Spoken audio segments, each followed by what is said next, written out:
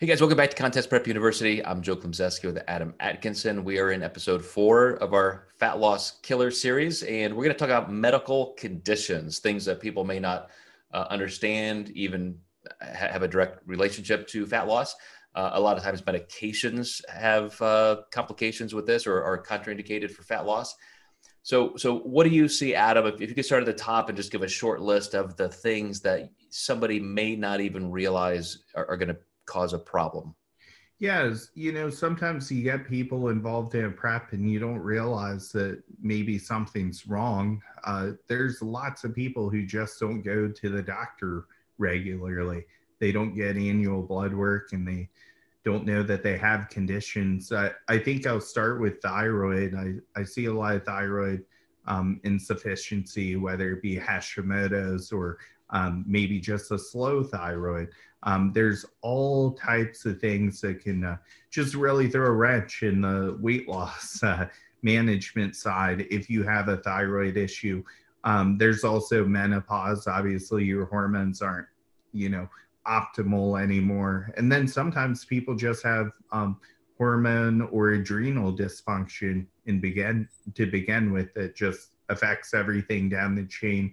PCOS is another big one. And I think that one gets misdiagnosed a lot because not all the time do they have the elevated androgens and not all the time do they have the high blood sugar, but they still have the cysts on the ovaries, and it does make it difficult for them to lose weight.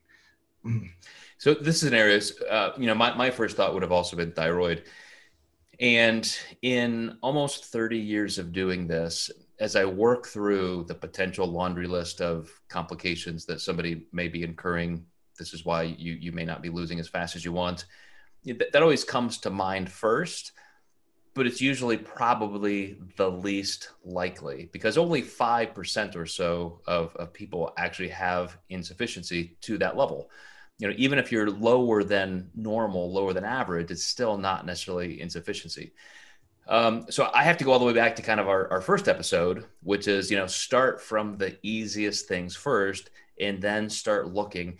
And any kind of medication you're on, that's where I would be looking up contraindications, side effects, because there are some biggies, that have direct pathway obstacles to the fat loss process.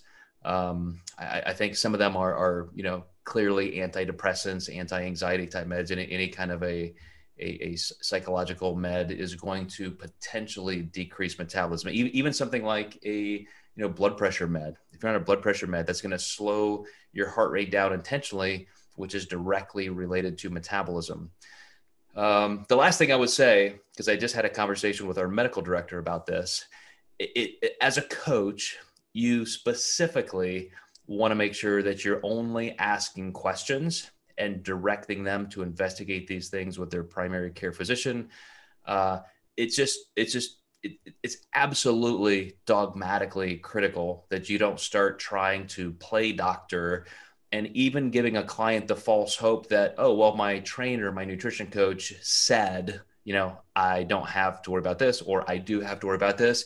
You never want those words to come out of a client's mouth. You're going to regret that big time. So just make sure that you're pointing them in the right direction and saying, hey, you need to talk to your doctor about this. That's a good thing to bring up because, we do dig into these things with clients, but it's always with the influence of talk to your primary care physician about this and just empowering them to maybe ask questions that they would not know to ask otherwise. And also sometimes it's helping clients get the right referrals as well. And, I just had someone who was really struggling and I was like, I personally think that you need to go to an endocrinologist because I could tell that your primary care physician just didn't know a whole lot about this. And, right. I can't really help you with this issue, but let's take you here. She did get the referral and she is on the medication that she needs now. And it's been great.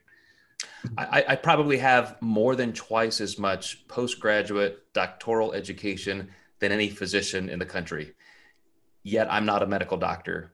So the day a client goes to their medical doctor and says, "Oh, Joe said this," is the day my career could be over. I mean, that's just the fact. And so all of us need to take your advice, Adam, and say, "Hey, this is something to consider. This is something to do a little research on. This is something to ask your doctor.